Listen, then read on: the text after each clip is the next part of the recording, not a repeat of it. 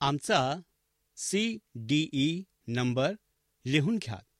1800-833-2231. आमचा CDE number लिहून घ्या. 1800-833-2231. हे Adventist World Radio the Voice of Hope आहे.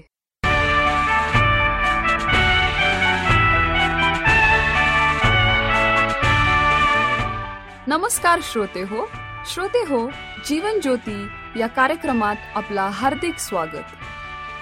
ह्या कार्यक्रमाविषयीचे प्रेम जे आपण पत्राद्वारे SMS द्वारे कळविता त्याबद्दल आम्ही आपले आभारी आहोत.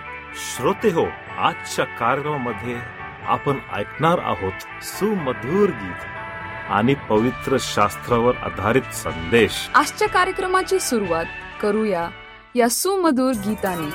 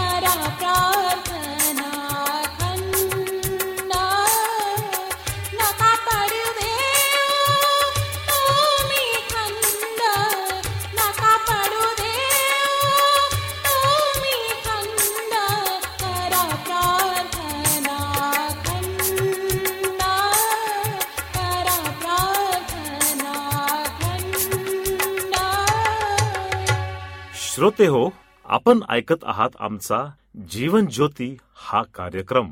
तेव्हा आपले अभिप्राय आम्हाला पत्राद्वारे SMS द्वारे जरूर कळवा. आमचा पत्ता लिहून घ्या. Adventist World Radio, Jeevan Jyoti, post box 1446, Pune 4110, 037 Maharashtra, India. Mobile क्रमांक 801-004-7865 व ईमेल आयडी घ्या MARAThirsT@sudventist.org. पवित्र शास्त्रावर आधारित आजचे प्रवचन देत आहेत प्रार्थनेसाठी नमुना. श्रोते हो, मी पास्टर सचिन गवळी तुम्हा प्रत्येकांच्या आजच्या आध्यात्मिक सभेमध्ये मनपूर्वक स्वागत करीत आहे.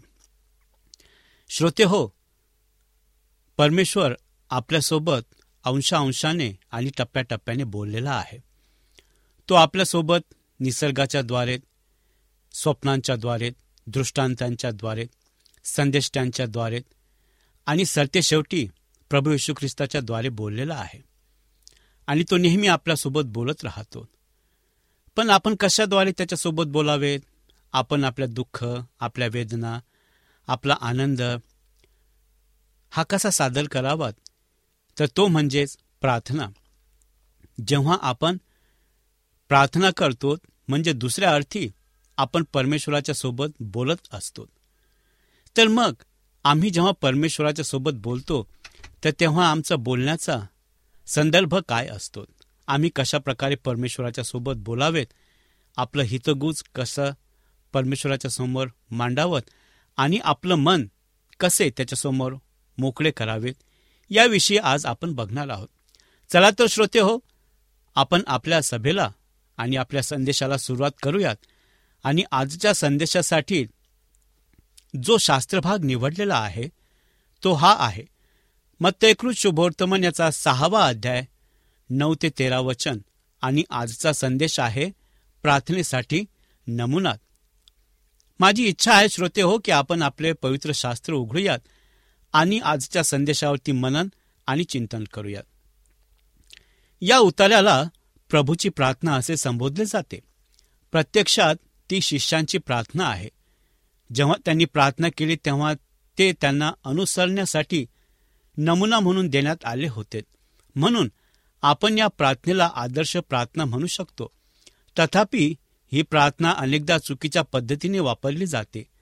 आपण केवळ स्मरणशक्तीच्या स्मरणातून त्याची पुनरावृत्ती करावयाची नाही, तर आपण ती एक चौकट म्हणून वापरायची आहे, ज्यावर आपण देवाला अर्पण केलेली, त्याने ऐकवलेली आणि उत्तरे देणारी आणि त्याच्या नावाचा गौरव करणारी प्रार्थना जीवन तयार करू शकतो.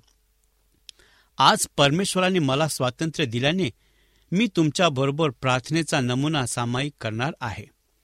पहिला मुद्दा आहे, आपल्या प्रार्थना एखाद्या व्यक्तीसाठी असाव्यात. कोण? वडील, नाते सूचित करते नवीन जन्मासाठी आवश्यक आहे.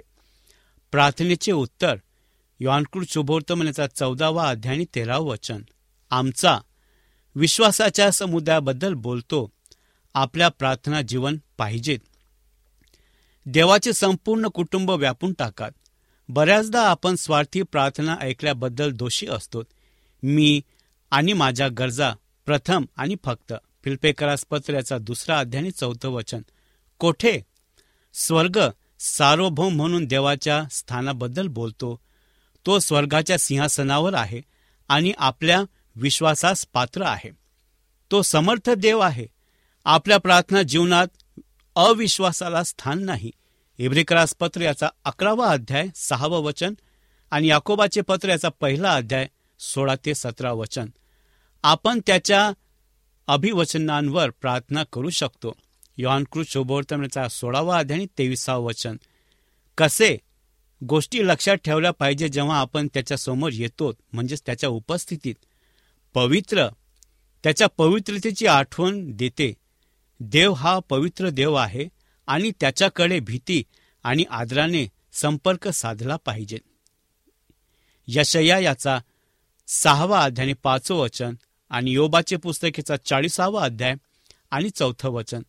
त्याला खऱ्या अर्थाने पवित्र करणे म्हणजे आपण त्याला सर्वांवर प्रभू म्हणून पाहतो. जेव्हा त्याचे नाव पवित्र केले जाते तेव्हा आपण कधीही म्हणू शकत नाही, नाही प्रभू. आपण कधीही म्हणू शकत नाही, मी नाही प्रभू. प्रभूला बसणारा एकच शब्द म्हणजे होय प्रभू. देवाला पवित्र करण्यासाठी आम्ही फक्त त्याला सन्मान आणि गौरव आणि वैभव असे म्हणतो. तो त्याचा आहे आणि नेहमीच आहे. आपण त्याच्या व्यक्तीची स्तुती करण्यात मग्न होतो. वचन 13 सांगतात, नाव. जेव्हा आपण त्याच्या समोर येतो तेव्हा आपण हे लक्षात ठेवले पाहिजेत की देवाकडे आपला प्रवेश फक्त त्याच्या नावात आहे, जो प्रत्येक नावाच्या वर आहे. फिलिप्पियरास पत्र याचा 2 अध्याय 9 ते 11 वचन आणि योहानकृत शुभवर्तमानाचा 6 अध्याय 23 वचन. येशू हा आपला एकमेव प्रवेश आणि पित्याकडे जाण्याचा मार्ग आहे. 2 तिमोथेय याचा 2 अध्याय 5 वचन. काय? जेव्हा आपण देवाजवळ येतो तेव्हा आपण आपल्या मनात महान आदर्श सर्वतोपरी असले पाहिजेत. तुझे राज्य येव. खरोखरच आणि अप्रतिम संकल्पना. ही तिप्पट विनंती आहे. येशूला पृथ्वीवर परत येण्याची विनंती. राज्य हा शब्द भौगोलिक स्थानाचा संदर्भ देत नाही, तर सर्वस्व आणि सार्वभौमत्वाशी संबंधित आहे. जेव्हा आपण तुझे राज्य येव अशी प्रार्थना करतो तेव्हा आपण पृथ्वीवर ख्रिस्ताच्या राज्यासाठी प्रार्थना करत असतो. हे येणारे राज्य त्या काळाकडे निर्देश करते जेव्हा येशू राज्य करेल आणि पृथ्वीवर सार्वभौम परिपूर्ण शांती आणि धार्मिकतेचे राज्य करेल. काय दिसत आहे म्हणजेच काय की काय दिवस आहेत.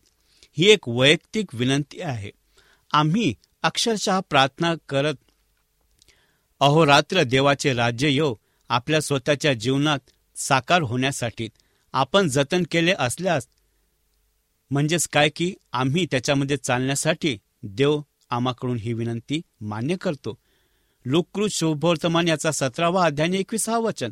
सोप्या भाषेत सांगायचे तर जेव्हा आपण प्रार्थना करतो आणि प्रार्थना म्हणतो तेव्हा आपण येशूला आपल्या जीवनात सर्वोच्च शासन करण्यास सांगत असतो.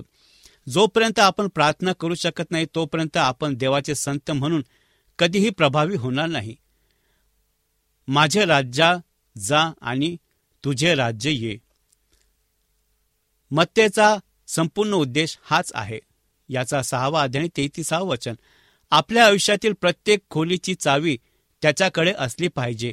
म्हणजेच त्याने नाही तर आपण आपल्या जीवनावर संपूर्ण नियंत्रण ठेवले पाहिजे. ही एक सुवार्थिक विनंती आहे. जसे आपण देवाला अर्पण केले आहे आणि तो आपल्या जीवनावर राज्य करत आहे आपण इतरांना त्याच्याकडे आणण्यात भूमिका बजावू शकतो. तुम्ही पाहता देवाचे राज्य पृथ्वीवर आणण्याचा आणखीन एक मार्ग म्हणजे तारणाद्वारे एक नवीन आत्मा त्याच्याकडे आणला जातो.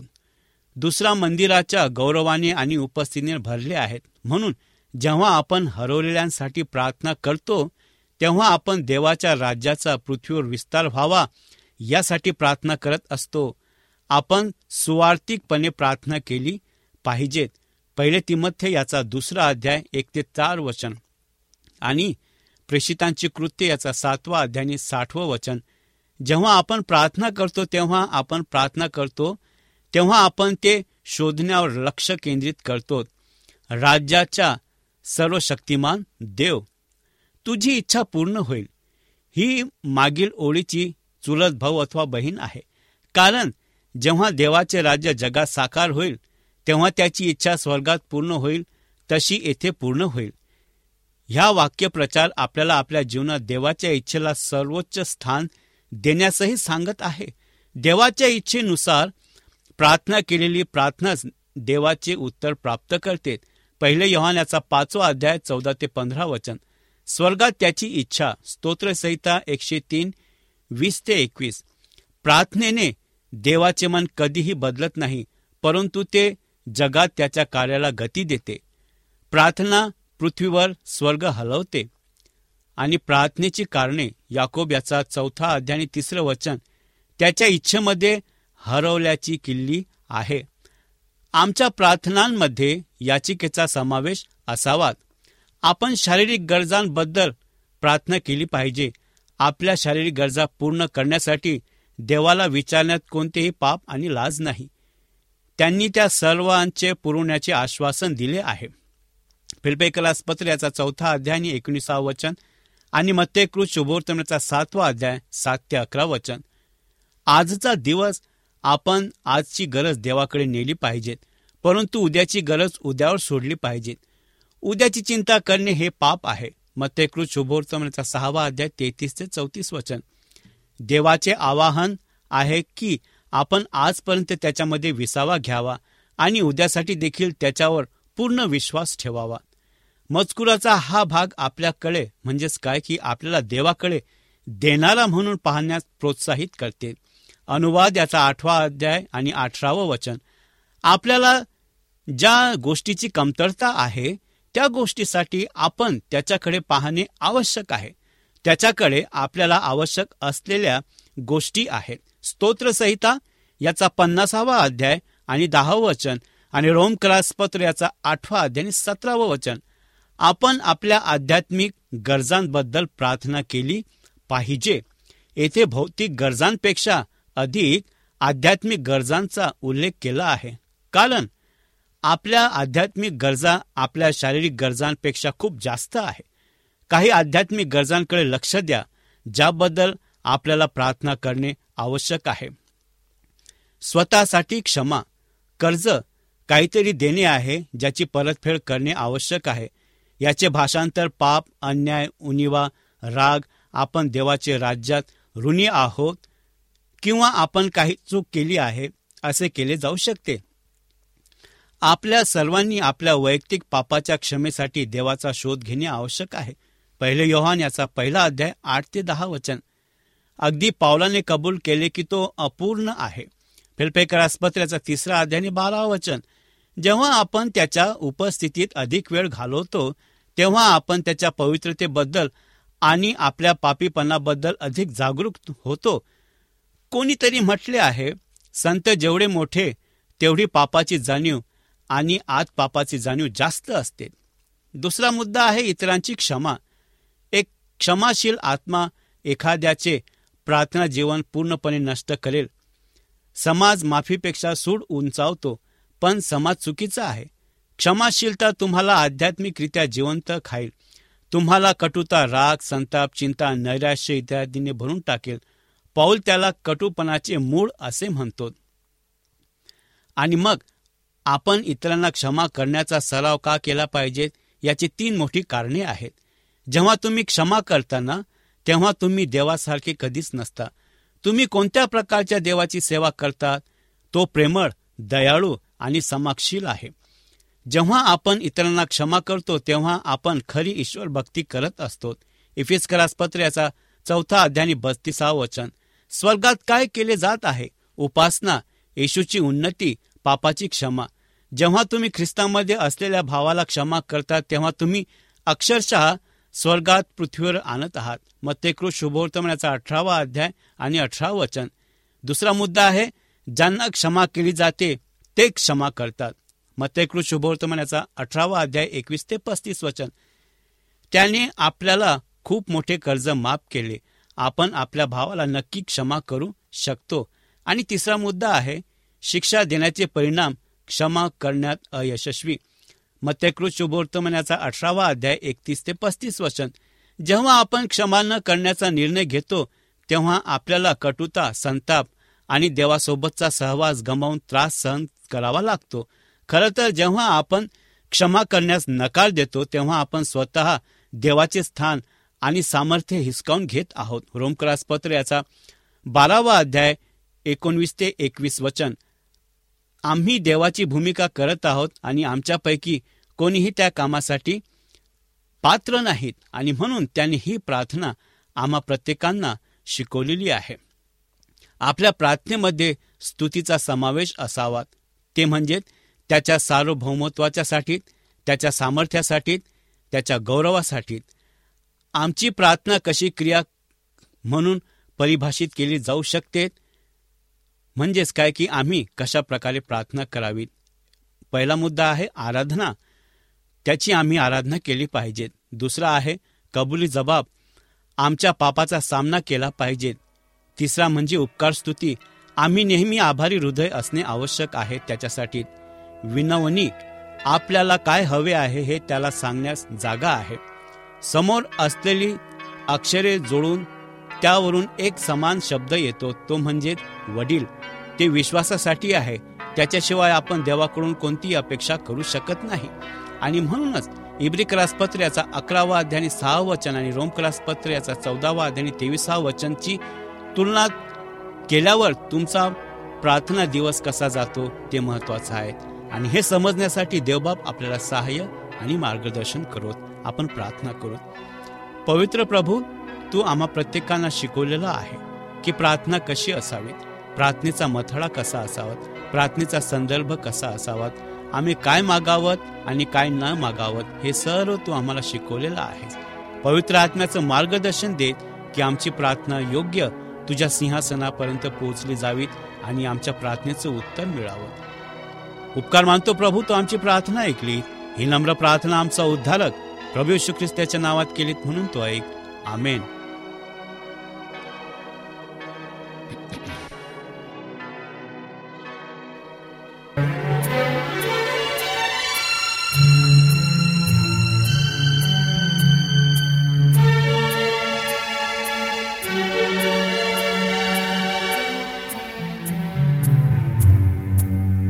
देवराया आम्ही दीन, दया सागरीचे मीन, दया सागरीचे मीन.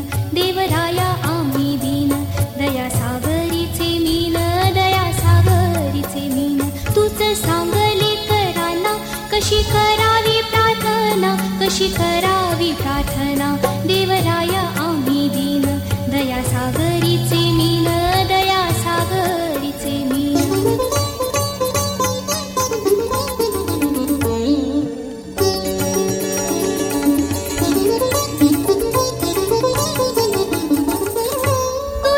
आशीर्वाद व्हावा, जीव त्या माझी रंगावा, प्रार्थनेचे अन्न खावे, सिद्ध व्हावे तुझ्या सेवे.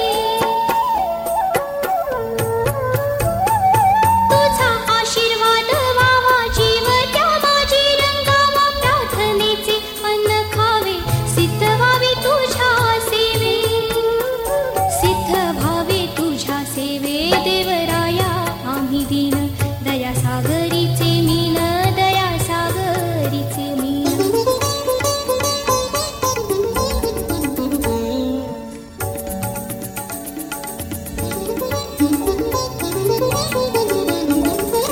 दास म्हणे रात्रंदिन तुझे घडावे चिंतन, दुःखातही तू असावे आधार आम्हा संग. दास म्हणे रात्रंदिन तुझे घडावे चिंतन, दुःखातही तू असावे आधार आम्हा संग, आधार आम्हा संग. देवराया आम्ही दीन, दया सागरीचे मीन, दया सागरीचे मीन. तूच सांगले कराना, कशी करावी प्रार्थना, कशी करावी प्रार्थना. देवराया आम्ही दीन, दया सागरीचे मीन, दया सागरीचे मीन. श्रोता हो, आपणाला ह्या प्रवचनाद्वारे लाभ झाला असेल असा आमचा विश्वास आहे.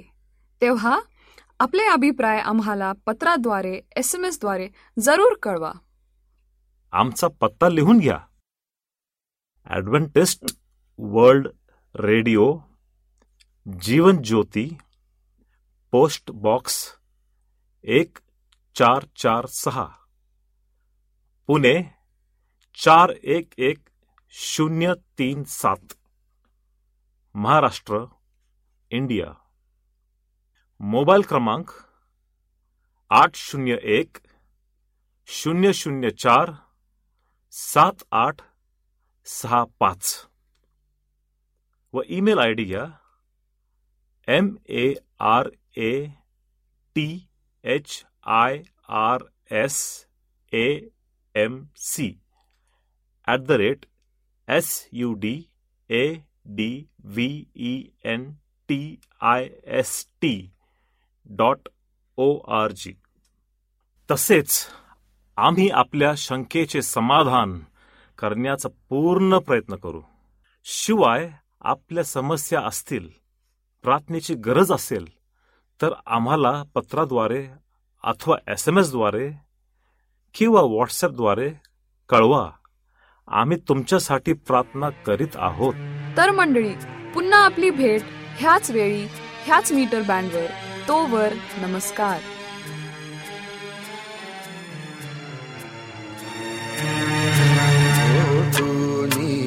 आठवडा येई हा पवित्र वार, आजीवन दुनी ख्रिस्ता वणू त्याचे उपकार. हाची आवड सुदिन अंत्यविश्रांतीची खूण, अंत्यविश्रांतीची खूण. ओठुनी आठवडा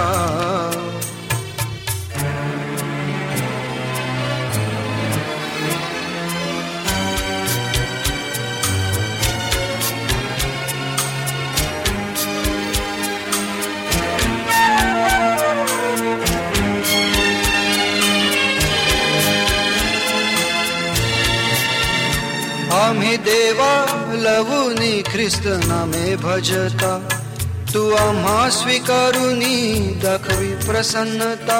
आम्ही देवा लवुनी ख्रिस्त नामे भजता, तू आम्हा स्वीकारुनी दाखवी प्रसन्नता.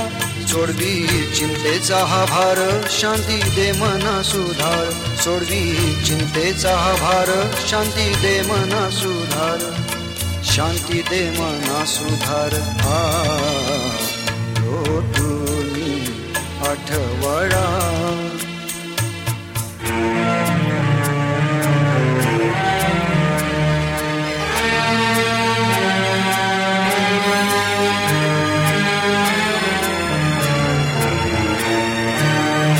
नाम तुझे गौरवी जे भजुनी स्तवितो, ते स्वतेज दाखवी दे आम्हा प्रसातो.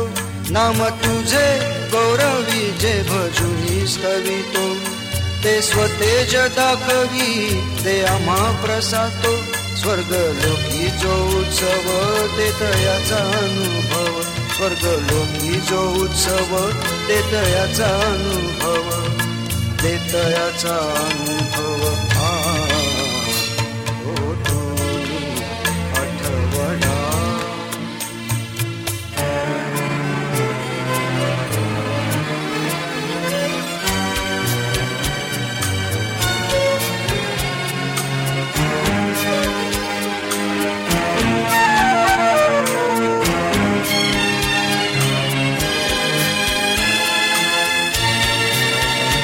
शास्त्रबोध बिंबवी पाप तू क्षमा करी, सर्व भाका सुचवी चित्ती हर्षाला भरी.